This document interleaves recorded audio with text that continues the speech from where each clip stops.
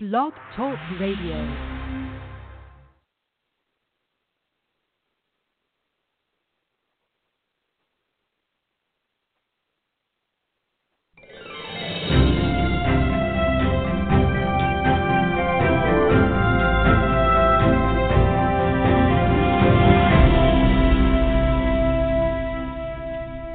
You're listening to Gay News America. My name is Braden Cremedy. We want to welcome our listeners inside the United States and around the world. Roddy Biggs is the president of Pellissippi Pride at Pellissippi State Community College, as well as the Safe Zone student leader at Pellissippi State and the East Tennessee chapter leader for Clifton, Tennessee. He is also the host of Spectrum Stories on Gay News America. Roddy, welcome to the program, and let me turn on your microphone. There you go. Thank you, Brandon. It's always amazing to be here and great to have my own show. Yeah, congratulations, Roddy. So we are pleased to hear that the Human Rights Campaign has contacted you. I'm going to quote from the message they sent you. Dear HRC Youth Ambassador applicants, we've received numerous applicants from an amazing group of young LGBTQ leaders and allies from around the country. Our thorough review process has allowed us to see many examples of leadership and passionate advocacy that is truly changing the landscape for LGBTQ youth. I am thrilled to inform you that you have been selected to advance to the next phase for consideration. Between January 31st and February 7th, you will be scheduled for a video interview with an HRC Foundation staffer. Ooh, that sounds exciting. These 20 to 30-minute interviews will provide you an opportunity to tell us more about yourself and to share how you plan to advocate for change in the months and years ahead. Please don't be nervous. We simply want to get to know you beyond your outstanding application. Well, Roddy, that is very exciting. That is definitely a positive step. Now, I understand that you're going to be doing a video interview with HRC. So before you talk to HRC, let's talk to our listeners for a moment out there, both in the United States and around the world, as we said. There may be LGBTQ or allies who would greatly benefit by hearing a little bit about your story. So let's go way back to your youth. You wrote in your introduction to HRC that you knew at a very young age that you were not like other boys, and when you were 12 years old, you came out. Now, I want to ask you about that, Roddy, because I have always been surprised by your coming out at 12 or at such a very young age. I was really kind of starting to feel it at that age, but my feelings were also conflicted. There was a stigma. It would have also been a highly controversial thing in my family, school, community to come out. So if you were comfortable, could you please share with our listeners what your coming out experience was like at 12? Yeah, absolutely. So I grew up in a very conservative Christian household, and so I had all that going on. I wasn't really a Christian at the age of 12, and I'm still working on what my religious beliefs are at 23. So that's another thing. There was an issue. But yeah, so 12 years old, I'm on vacation with my family and had been acting depressed all day, and one of my aunts noticed. And so about 11:30 at night, she comes to my room and is like, "Hey, are you awake?" And I was like, "Yeah." He's like, "Let's go for a walk." And I'm like, "Jenna, it's 11:30 at night." And he's like, "Yeah, no, we're going for a walk. Put clothes on." I was like, "Okay." So we got out, started walking, and about 5 or so minutes of silence, she turned to me and said, "So what's bothering you?" And I told her nothing, of course, because that's what you do when you're 12. And she was like, "No, something's bothering you. What is it?" And so I stopped. "Okay, let's sit down." So we sat down, and then I was like, "I think I'm gay." And her, being probably the only other liberal in my family, looked at me, and I'll never forget what she said. She just looked straight at me and says, "You think?" And I was like, "Yeah." She's like, "Honey, I've seen the way you walk, and I've known that for a very long time." So then we just laughed, and after that we talked, and then I came out to the rest of my family, and there were some problems, which you'd expect, but overall wasn't horrible. A couple said horrible things, but hey, that's what happened. And then I came out to friends at school, and that's when everything went south for a little while. Well, and so school and bullying is a huge topic, as you understand. It almost doesn't matter what the era is, what the technology in people's backpacks and in their hands are anymore. Bullying is a continuous topic that we need to address. So, what happened at school regarding bullying with you, Roddy Biggs? So it started about then. So about my first year in middle school, came out, 3 weeks later, received my first death note in my locker. And it was just saying, hey, you're a fag, kill yourself.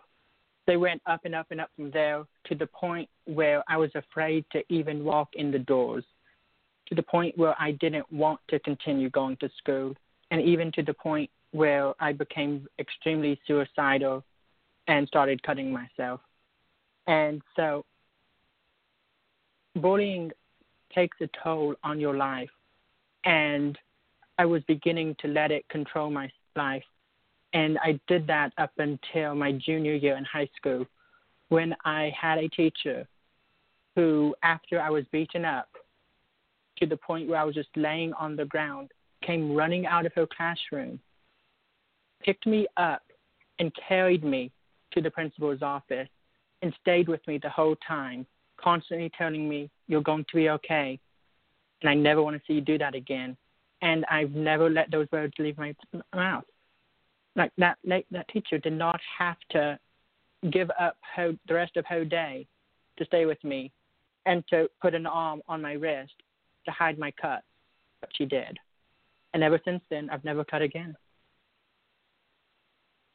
And will you tell the listeners about one of your favorite icons in the LGBTQ community and how she has helped influence you? Like, what was her relationship to you, or how do you relate to Ellen? Absolutely. So Ellen DeGeneres is a big part of the reason I'm still here today.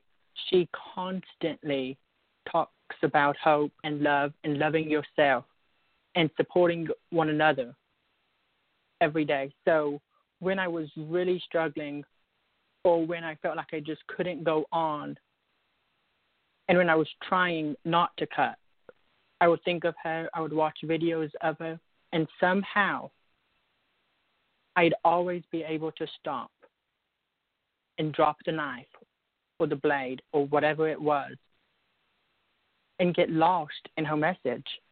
And so I thank her every day for saving my life and for saving the lives of so many others that she doesn't even know she's affecting. Absolutely. And right at the very end of the Obama presidency, she was awarded the presidential, she was given a big award by President Obama, which was a stunning and I think inspiring moment. Wouldn't you agree? Yeah, I was at school when I heard that she was getting it, and I turned to my boss and said, it's about damn time. So she absolutely deserves that award, and she fights every day for that award. Definitely. Ellen's a great one. Now, you also wrote in your application to HRC, Roddy understands that being a member of the LGBTQ community in today's society can be very difficult, but likes to remind people that there is hope in the darkness, and that just because things might look bad at the time does not mean that it won't get better. He now knows that there will always be someone who loves you, even if they don't know, and is here to tell you, never give up on life, never let people define you or change you. So, Roddy, how many lives have you saved, or if there's really no way to put a number on it, how often does someone at risk reach out to you, and how often are you needed to help save a life? The people who have reached out to me, I know that there have been at least 20 who have told me that because of the things I'm doing, they know that they're going to go to bed safe tonight. And that's kind of my biggest thing, because it's not up to one person to save a life. One person can't do all of it on their own. So I'm suicide certified through the ASSIST program. And what their mission is safety for now. So you have to dedicate your life to keeping someone safe in that moment and then continue from there. So I get calls or messages on Twitter all the time about people saying, what can I do? What's the safe or to live? And I tell them, you find the one thing in your life that you're passionate about. You hold on to it and don't let it go. And you keep yourself safe for now. Don't think about not killing yourself, which is a very hard concept to grasp. But think about, what am I going to do today to stay safe for tomorrow? And at some point you will overcome and you will stay safe for the rest of your life. And one quick question for you, because we are running down to our final 4 minutes here. If selected as an HRC ambassador, what is the job responsibility, or what does an HRC ambassador do ultimately? So if selected, I will be going to Washington, D.C., the final weekend in April for the Time to Thrive conference, where I'll be officially placed into the role. And an HRC ambassador primarily focuses with youth and spreads the message of the Human Rights Campaign, which we all know is equal. So equality for everyone, and then primarily taking that into the lives of LGBTQ youth and advocating for positive change for them. So how I see that happening in my life is continuing the work I'm doing on Gay News America, continuing the work I do on Twitter on a daily basis, and then just increasing my network to have the largest possible impact on an LGBTQ youth or young adult who is struggling, who might be wanting to give up, and telling them, someone cares about you, no matter who you are. Don't give up. Shortest political question for you ever, since we are down on time. Has it gotten harder under the Trump presidency? Is it harder for LGBT youth that you are working with now, right now specifically? Is it harder? It absolutely is, but the same thing holds true.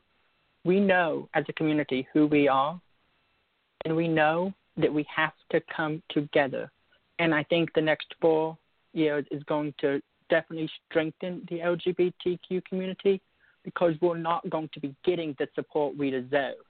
But that doesn't mean we're not going to keep fighting and come together and be ready for the next 4 years and then for the years to come.